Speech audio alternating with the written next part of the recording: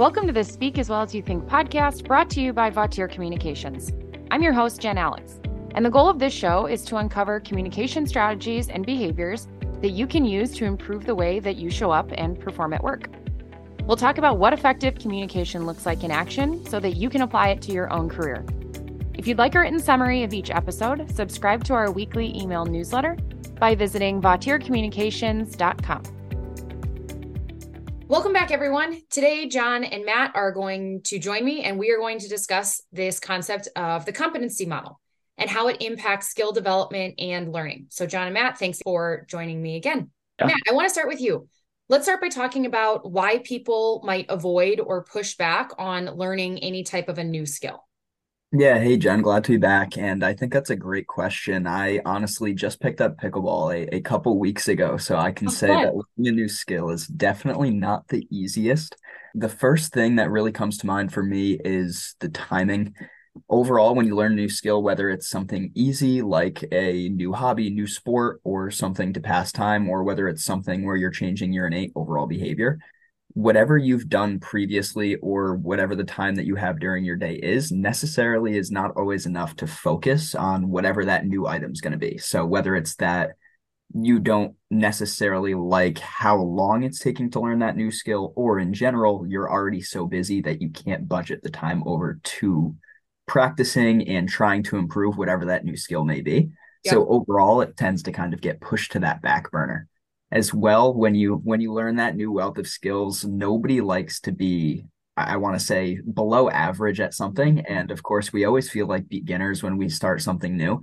So that's that other second thing. I know when I go out and I play golf with some of my friends who are just starting, they're always a little bit embarrassed of how they play compared to how some of us play who have been out there for a much longer time.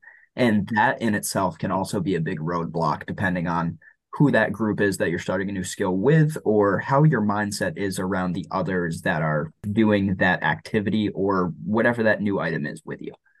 Yeah. And those are great points. Most people hate to feel uncomfortable or, like you said, be a beginner at something because it's awkward. There's this in-between phase where you don't have it down yet. It doesn't feel smooth. You can't really get the rhythm of it.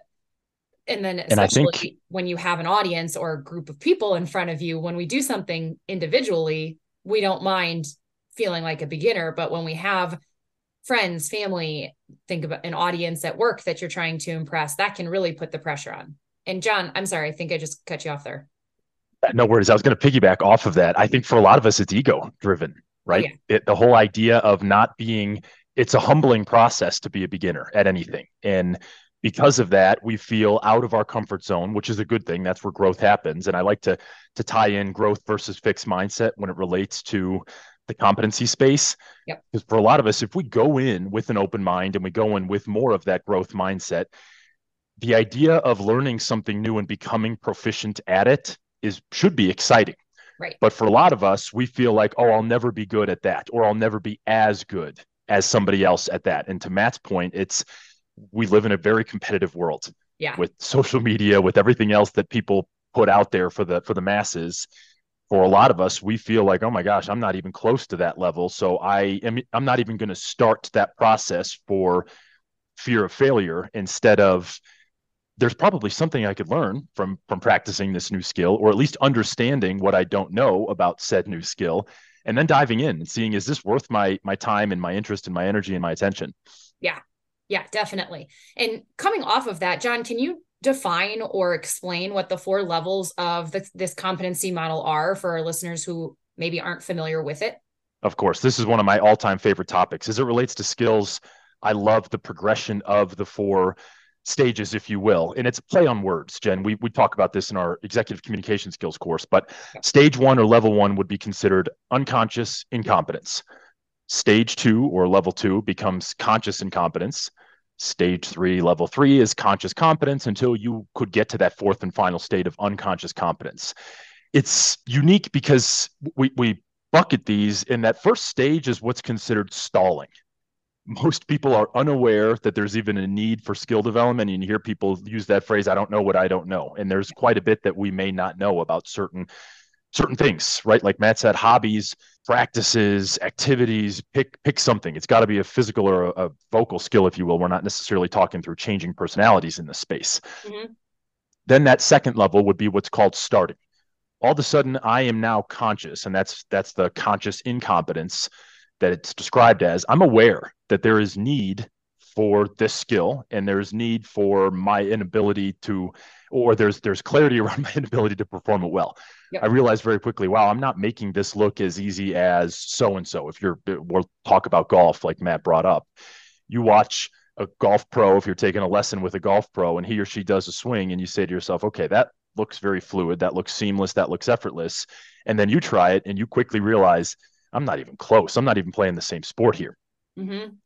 As we start to do what's called shift, we move into level 3 or stage 3. That's going to be conscious competence. And this is now where we begin understanding we are conscious of performing a skill. It still requires attention, still requires effort. I still need to focus on it. It's not seamless yet. It's not on autopilot. But for many people, moving from level 2 to level 3 is a great place to be. Yeah. Because what we're doing is we're starting to shift. And that's why I use the phrase starting for stage 2 and then shifting for stage 3. For some of us, we may not ever get to level 4, and that's okay. Unconscious competence is a very advanced, I would call the elite level of doing something. And that's where we tend to soar. You hear people say, oh, it's on autopilot. I don't think about it. It's a light switch that flips on at the beginning of the day. And I just do it without really any focused thought or attention. And I would argue the best at their craft at whatever they do, the best runners in the world, the best golfers in the world, the best athletes in their sport can make something look effortless, but that didn't happen overnight. Right. Right. That is a compounding effect of countless repetitions. And it truly is all about reps. Any of these things that we talk about as it relates to the competency, if you don't go out and find opportunities to get repetitions, the movement from stage 1 to 2, 2 to 3, and 3 to 4, I don't like to use that word impossible, but it is incredibly challenging to shift into those next stages without getting repetitions. Yeah, it has to be focused. It has to be something. We'll talk a little bit later about habit building or habit forming, but that's essentially what it is. It's creating this habit and putting the work into some amount of time focusing on that every day, every week, whatever your repetition style might be. Yeah, and it's understanding that it's okay to be less effective at something early on. Yeah.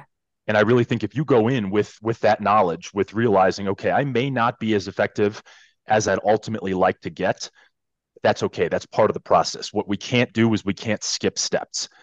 So as much as people may want to jump from, oh, level 1, stage 1, unconscious incompetence, I just want to get rid of that conscious incompetence. I don't like that. That's awkward. That's uncomfortable. I'm going to skip over that. I smile here. The tough part about this is you can't skip steps. Yeah. So every stage has its reason for being there, if you will, and you just need to work through each of the stages. And that's when we start to really understand, okay, I'm in stage 1. You think to yourself, how hard can this really be? You get to stage 2 and you start to think, okay, wow, I don't have any idea what I'm doing, or I have very little knowledge of what I'm doing in this space. Now I need to start to learn and understand. And then stage 3 becomes, okay, now I know consciously what I should be doing, and I know what to do to make this seem effective, come across effortless. I'm not there yet, and that's okay. And then for some of us, if we practice said skill long enough and we get the repetitions, we focus the attention and the effort, we can get to a point where we just say, I don't really think about it. It is on autopilot. It's just something that I do now because it is such a habit that has been created. Yeah. And I think you just touched on that, this idea of practice makes permanent. So these people that are practicing these things and making them a priority, they take the time. They know that putting in the reps is important. And so that is part of their to-do list every day or every week. Again, whatever their schedule for practicing this might be.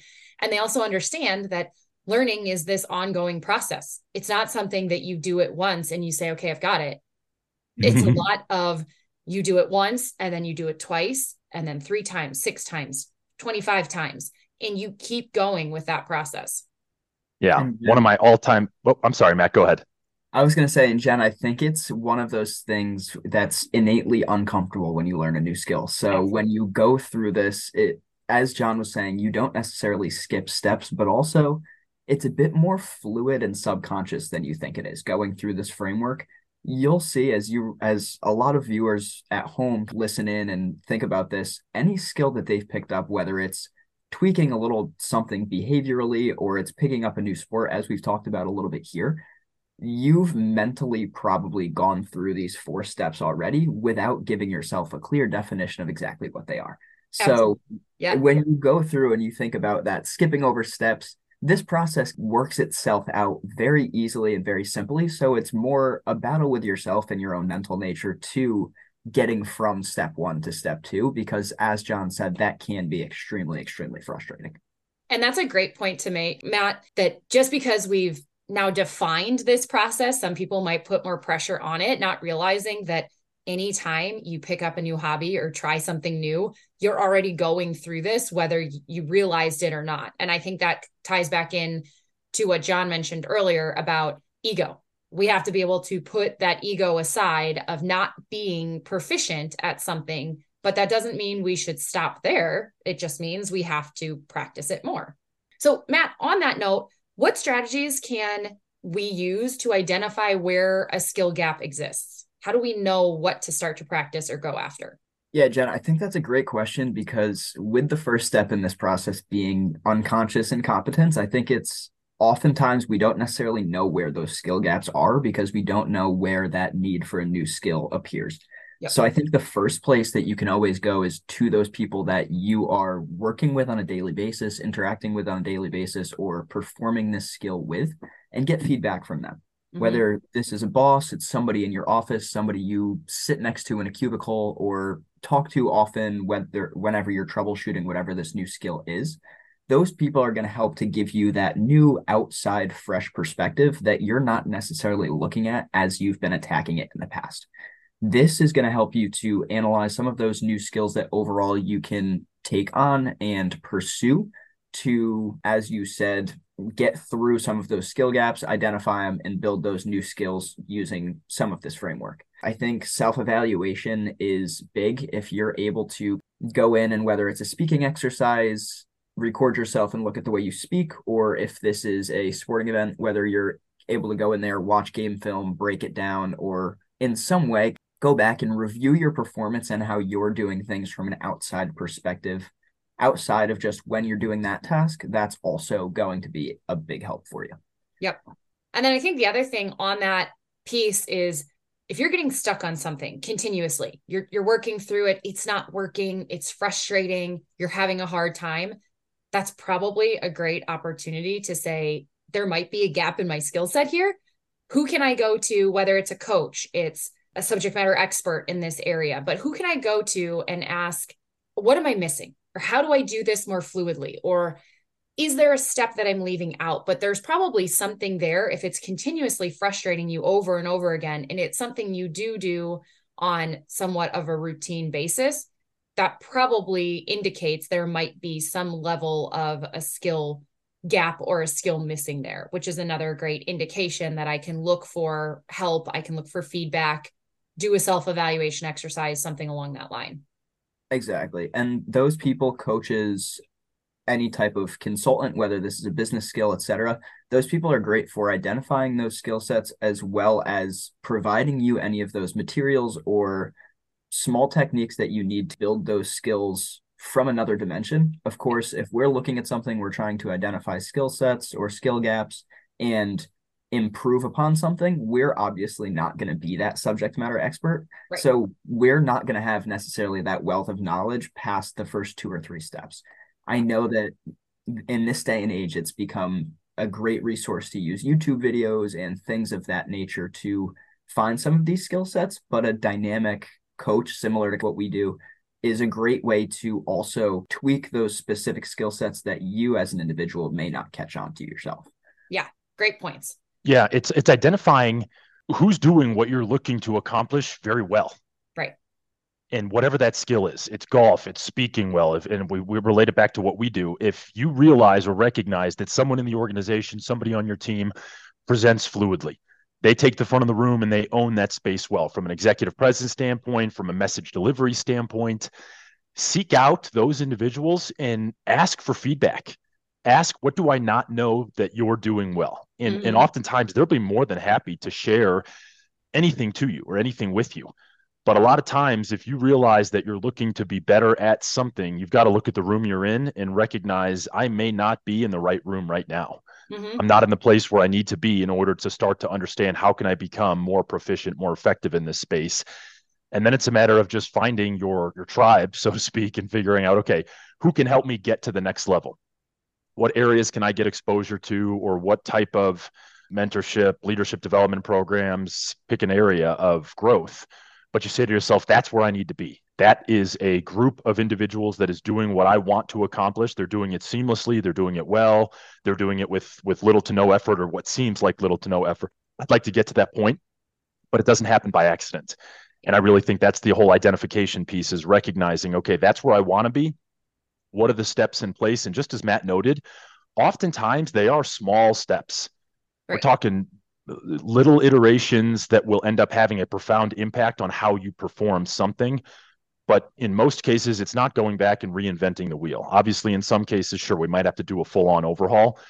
But for quite a bit of skills out there today that exist that would run through this competency model, it's making small adjustments. It's doing a couple tweaks and tailors here and there. And those things that are, again, compounded over time will end up having a profound impact on your ability to get into that space and say all of a sudden, okay, I'm no longer looking from the outside into that room. I'm a part of that group that's in that room that's doing this thing well. And that's a culture piece.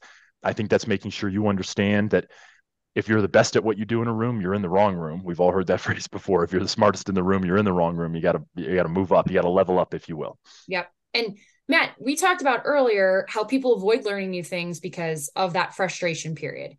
Can you give a couple of suggestions about how people can deal with that frustration and work through that period of that in-between time? Yeah, Jen, I think the first piece for me and for most people that start new skills is trying to avoid that burnout.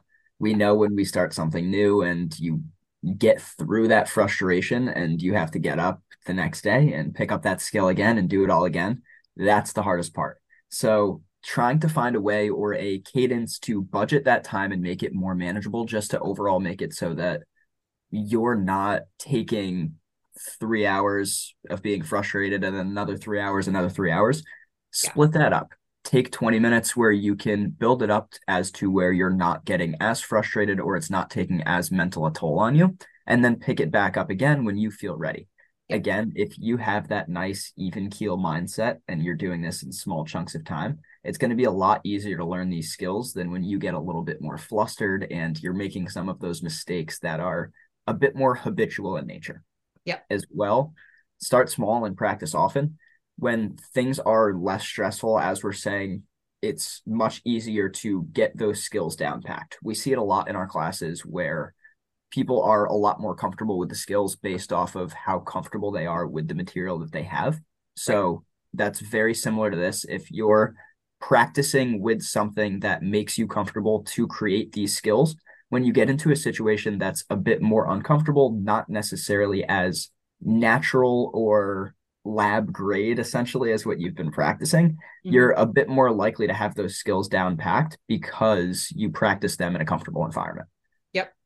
Lastly, I think it's huge to set those little, I'd say, accomplishments or mile markers for yourself. Everybody needs those little payoffs and those little rewards. So whether it's a physical little payoff for yourself or just a little pat on the back to make yourself feel better, almost like closing your rings on your Apple Watch for the day. Everybody needs something to get them through that. And a lot of times with these internal battles, setting that mile marker for yourself, giving yourself that reward is going to be a great way to get through and keep pushing to that next step. Right. You have a goal to reach. It's not just be perfect at it, which seems unattainable, especially when you're starting. It's get comfortable with this swing or get comfortable with this first step of that process. And John, you can probably remember back to growing up, our mom always used to say, if we would call and we'd feel overwhelmed about all the different things we have going on, whether it were back at college, fraternity, sorority activities, school, homework, part-time jobs that we had, all of that. She always used to say, remember, the way to eat an elephant is one bite at a time. I don't have any idea where that saying comes from. I don't know why anybody would eat an elephant, but it really does help put things into perspective. Sometimes we have to focus on just taking the next step. It's not completing the whole goal, it's not making it perfect, but if you take one step at a time, all of a sudden you're on your way. And that's the part of habit building or creating some type of new routine that can help you be successful in doing that. Yeah. And I think it's, as Matt said, 15 to 30 minutes. Yeah. Right. Start small. Start with manageable pieces of practice or dedicated effort, dedicated attention. And then I love Sahel Bloom talks about this 30 for 30 rule. Yeah. 30 minutes, 30 days of dedicated effort, and try not to miss 2 days in a row. Yep. And if you can manage that, right, those are those small wins that we talk about from a compounding perspective. But as Matt said, that's the accountability aspect as well. You don't have to be showing up every single day. And if you miss one day, it's not like you have to start over from the beginning. Right. But we realize life happens, things get in the way, other priorities might take a front seat for some things, and all of a sudden we realize, shoot, I didn't get that thing done on this day, but I know I can turn around tomorrow and I can dedicate or carve out 15 to 30 minutes to get some practiced attention. And yeah. Jen, you can speak to this from all the Spanish practice you've done since COVID started? Yeah, the first week of COVID. Yeah. So, and you're on what? How many days in a row of doing this? Now, obviously, you not necessarily skipping days, but what are you at your streak?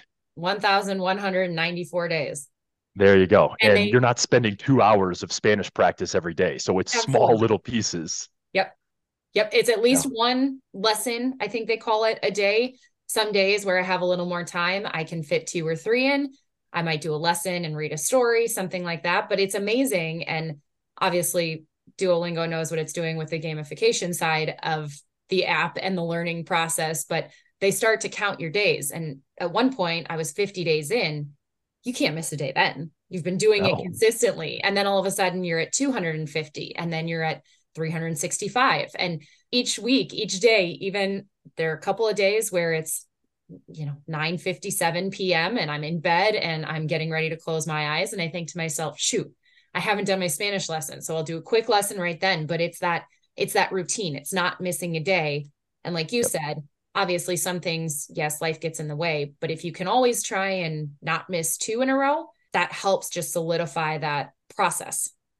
Yeah, we've all heard that Denzel Washington quote, without commitment, you'll never start. Without consistency, you'll never finish. Yep. And I love that as it relates to the competency space.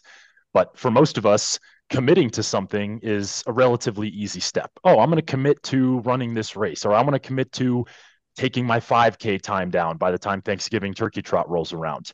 But if you aren't consistent with whatever practice it is, the ability to attain said goal, it becomes more and more challenging. And so there is a level of committing yourself to doing something, then you just have to be consistent with it. And maybe that's in the form of an accountability partner, a spouse, a friend, a colleague, somebody at work, somebody else who's doing the Spanish exercises with you, but pick some way to keep yourself accountable.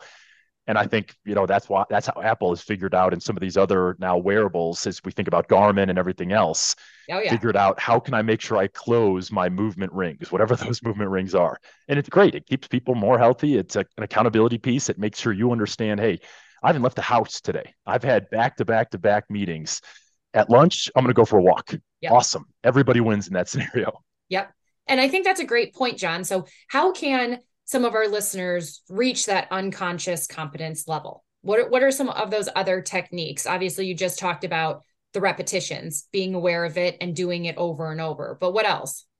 Yeah, I'm going to hesitate. It may not be realistic for everybody to reach the unconscious competence level with everything. And so I do think it's important to understand that for some of us, the furthest we may get is conscious competence, and there's nothing wrong with that. Yep. Conscious competence means you are aware of the skill. You're aware of how to perform it. Does it still take focused effort? It does. But I know for a fact I'm never going to get to the point where I'm going to run a 2-hour marathon. Yeah. That's okay with me. I'm fine with that. I'm at peace with that. But I would like to get to the point where I can throw on a pair of running shoes and on a given day, go out and knock out 5, 7, 9 miles and feel okay about doing it. Now, I'm just using this example because Lauren and I have a half marathon coming up at the end of July. And I would have told you back in March when we started to run, I would have said there is no world where I'm going to be confident that I can go out and run 7 or 9 or 11 miles at once. I Yeah. could do that over the course of a week, maybe, but I had never done that before. But again, it's those little bits and chunks. And we found a program that really dedicated how we were going to start to do more running. And it was repetition based. Oddly enough, like I said before, it takes reps. You Yep. don't become better at running by not running. So you can't really avoid it. You have to get time on your feet. You have to get distance, if you will. And it's not so much going from a 2 mile run to an 8 mile run, but maybe working yourself from 20 minutes of running to 25 minutes of running, and then from 25 minutes of running to 30 minutes of running, and not even looking at the distance. It's about time on your feet. It's about you realizing, again, that tiny win of saying, wow, last week I could only do 25 minutes of running, and I just finished 30 minutes of running without stopping. Small win, compounding, moving on to the next piece. But I do think you've got to have, again, the commitment and then the consistency, that dedication, even when you know it's going to be uncomfortable. Yeah. There are days when you realize I don't have my best. I'm not as focused as I want to be, or I'm tired. I had a late night. Jack was up all night, whatever the situation might be. We've all got different things or different variables that impact our ability to feel like we are ready to go on a given day. But it's figuring out, okay, I've created this foundation. I've started to implement this habit, and I've got a system in place, and I want to make sure I continue with that system. And this ties back to the people you put yourself around, the culture you find yourself in, making sure you find the tribe that you want to be in that is doing the thing that you want to do well and do it with what I'll say little effort. I know it's not little effort, but what seems effortless. Mm-hmm. Yep. And Matt had mentioned earlier about setting those goals, having those mile markers or things that you can attain. And like you just said, maybe it's, I'm going to run for 15 minutes straight this day, and tomorrow I'm going to try and make it 20, or next week I'm going to try to make it 20. A lot of people want to read 15 books in a year. Well, if you haven't finished one book in a year in the past 5 years, setting yourself up for 15 is almost setting yourself up for failure. So instead, maybe you set a goal of, I'm going to read 5 pages of this book every day, or once a week, I will read at least one full chapter. And then little by little, you can start to add to that. Like you said, you add your 5 minutes on, or you add 3 more pages to that five page limit, or something along that line. And actually, Tim Ferriss in his podcast with James Clear talks about this. And they said that a habit must be established before it can be improved. It's got to become the standard before you worry about optimizing it into something perfect. And I think that's really important to have that be step one. Create the habit. Otherwise, the other steps are harder to put into play and stay consistent with because you haven't created that consistency yet. And so it really does come down to that consistency. Like Sahil Blue mentioned, never miss a Monday, or don't miss 2 days in a row. So if you skip one day because life got in the way, it happens. But get after it and make sure you prioritize it the next day. A lot of people, I always compare it or think about people who are dieting. Dieting can be extremely hard because it really is a whole mind shift in the experiences that you are in, the food that you buy, how you prepare your meals, all of those things. But sometimes you go into the office and somebody brought in donuts that morning. Somebody eats a donut and then they say, oh, well, now I've ruined my meal plan for the day. So they just throw in the towel and then they go hard on anything and everything that's in front of them. Just because you ate that, okay, next meal, get right back on track. You don't have to throw out the whole day because the one situation didn't go well. Matt, I'm going to come back to you. You talked earlier about feedback, and whether that be self-evaluation or from your peers on how to improve or how to get that skill set going. Can you highlight a few ways to go about feedback for any of that skill development? What are some things people can do? Yeah, so I do recall I touched upon some of that, how to do it yourself. And I think the first thing I said was recording yourself. Yeah. Going a bit more in depth, I think any skill that you're learning where you can either watch it back or listen to it back and take some feedback from it that way is going to be one of the main ways to improve that skill set, one, and two, to overall focus on what those skill gaps are. Yeah. It's something that we use in pretty much all of our sessions. And it's something that at the beginning of that session and throughout those videos, our attendees are always saying, this isn't necessarily the most ideal thing. I don't love it. I get a bit nervous with that camera on, etc. But once they come in on that second day, after they've had a chance to review those videos, it's always the same thing. It's always, I finally saw what you were talking about. I was able to finally note that, break it down. It's something that you're not going to necessarily grab if you can't look at it from an outside perspective. Yep. So much like we did it in athletics back in the day, and much like we do it in our classes here, any of those skill sets that are either physical, vocal, etc., where that recording is going to help you, I highly, highly recommend doing so, as it's a great way for that self-evaluation. The second way, in terms of feedback from a peer or otherwise, is find somebody within your talent development program or who is ahead, as John said, or a pro at whatever they do, and see if you can get some advice from them instead of asking those questions of how did I do or how did you think about that. Ask for that more in-depth pieces of feedback. We go through, and every time we do feedback within our communication sessions, we touch upon every single individual skill, and we make sure that we're giving in-depth feedback on those skills, because we know that if you just simply give that, how did that feel, or was that good, or was that bad, that's not enough in-depth feedback to get to those skill gaps and give enough constructive criticism as to where they can evaluate that and go back and fix it.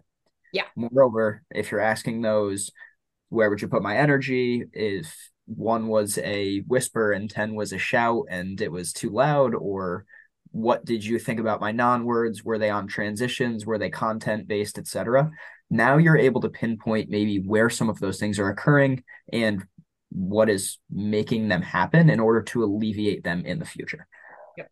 Yep. You need the tangible pieces, not just, I think you did a great job. While that feels good, that doesn't help us necessarily repeat the process in the future. And so, especially when things don't go well, it's not just that wasn't your best effort, have a great day. It's that wasn't your best effort, and here are a couple of things that I think may have impacted that. Those are the things you're looking for, those tangible items that you can reflect on, or you know what to go after and potentially change or do differently the next time. Exactly. And feedback is innately constructive, yet it innately is going to sound a little bit tough coming off if you are that person taking the feedback. That's just something we need to recall, is that the people giving us that feedback, whether it's our peers or whether it's a professional coach, is they're trying to help us, they're trying to improve, and they're trying to pinpoint. They're not necessarily trying to nitpick the nitty gritty small items, but they're in our corner and they're trying to help boost us to that next level. And although it's going to sound tough and it's going to feel weird and it's going to be a little bit embarrassing, they are in our corner after all. Yeah, they're rooting for you to do well. And most often in anything else that's going on, whether you're part of a team, you're trying to improve a lift, you're trying to communicate more effectively, everybody who is a part of that wants it to go better. So everybody's rooting for you to do a good job. Somebody had mentioned something earlier, can't remember which one of us it was, but about this concept of learning being an ongoing process. So if you had to sum that up, how does the competency model highlight this idea of lifelong learning? John, we'll go to you first. Yeah, I think learning is a journey. And so there isn't, as much as people might want there to be a destination at the end that you arrive at and you say, okay, I'm here, I've gotten to this point. I don't think there is a finite destination you get to. Yeah. I think it's, if you look at it as a continuous journey and you realize and recognize there are going to be steps along the way. And even for the three of us who do communications coaching, and we do it seamlessly at this point because of the amount of repetitions we've gotten, there are still things that I like and enjoy learning different and understanding that I haven't gotten to the pinnacle yet. And I think that's important to recognize, that there isn't necessarily this spot that you get to and you say, okay, I'm here, I've arrived, there's no more work to be done. There's always something different we can learn, a new perspective, a different angle of something. And that's the beauty of what we do. I don't think communication is a perfect skill set. And because of that, I don't think chasing perfection is even realistic. Yeah. But I always go back, and I have this quote that I read every time I give executive communication skills, and it's from that book, Born to Run, and I love it. And so I'll say it here again. The running coach that is giving this quote to Christopher McDougall, who is the author of the book Born to Run, who is trying to learn how to become a more efficient, effective runner without getting hurt. And the running coach says this. He says, when I teach this new technique and I ask someone how it feels, if they say great, I go, damn. That means they didn't change a thing. The change should be awkward. You should go through a period where you're no longer good at doing something wrong and not yet good at doing something right. Yep. Now, we tie this back to it's not so much right and wrong, it's more effective, less effective. And understanding where are those gaps that tend to cause me to be less effective. When we are conscious about those, we evolve. Yeah. We evolve, and all of a sudden we begin to recognize and realize here are the small things, or here are the things that I need to do to be my most effective self. And I think understanding and recognizing that and becoming aware of that allows us to adapt and move from an acquisition phase of a skill into an application phase of a skill. But if I had to give a quote, it's go and get reps. Yep. I think that is the most important component to moving across any of these 4 stages of competency. The skills don't work unless you work. And so you have to get repetitions. Awesome. Matt, how about you? Yeah, I agree with John there. Big thing there is don't stagnate. Like you said, learning is an ongoing process. And to sum that up, it's more of if you continue to self-reflect on yourself and say, what is it that I can be doing better? What is it that I may be lacking? Or where can I look in depth just for pointers or changes in the industry? That's what that learning process and this competency model is all about. You're going to always start off with small pieces that you didn't even necessarily know existed, but taking that wherewithal and having the try to go out there and actually do some research on what some of those capabilities may be, and then going through and creating this conscious competence throughout all of this is going to overall make it so that your learning isn't ever stopping. As John said, there is no ground floor and ceiling. It's you start and you don't ever really end. You keep going until you either change what you're learning about or you die, until the day we continue to breathe, until the day we go down, we are learning those new skills and we are continuing to use them. So making sure we keep that mind open, keeping our strengths, limitations, and knowing exactly where we're looking for these openings, I guess, in this learning is going to be that most important thing. Yeah. And I actually like that. I hope the end goal is what's next, not the end goal is I'm here. It's what comes next. So each time you hit that top out, it's not the end, it's the end of this learning. And now I'm looking for the next opportunity or the next level to add on to that. And I think that's a really important piece when it comes to lifelong learning in general, whether it's business related, it's personal growth related, any of those areas, it doesn't stop. You don't hit the top and that's it. You keep going from there. And that's what some of the best people out there who are those lifelong learners continue to do. Have either of you seen the Netflix episode? It's called The Playbook. It's a series called The Playbook. No. No? Okay. So Jill Ellis says a quote, and I just had to find it for a second because I love this quote. And she says, mountaintops are small and the air is thin for a reason. The top of the mountain is rented space, not one to dwell on. Once we get to the top of something, it should be moving on to see whatever the next challenge might be. But I think that's very unique in summarizing what we talked about here. And it's this idea of, again, continuous improvement. It's not necessarily getting to a destination. It's understanding I'm on the journey and this is the right place to be. That's perfect. So if we summarize basically everything we've just talked about, that first piece that I think John mentioned, people who make something look easy have probably spent a great deal of time working on this thing and perfecting it and doing it over and over and over again.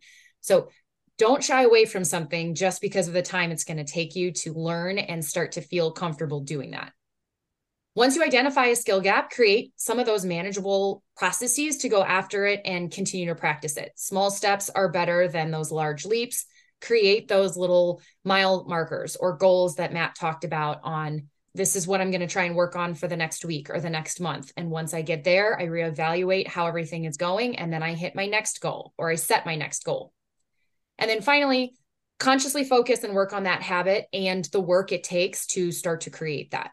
Create a way to evaluate how improvements are coming, whether that be through that self-feedback of your own or feedback from other people. John, Matt, thanks again, as always, for joining me. And for our listeners, thanks for joining us again this month. Thanks for listening to the Speak As Well As You Think podcast brought to you by Vautier Communications. Again, I am your host, Jen Alex. Vautier Communications is in the business of business communication skills.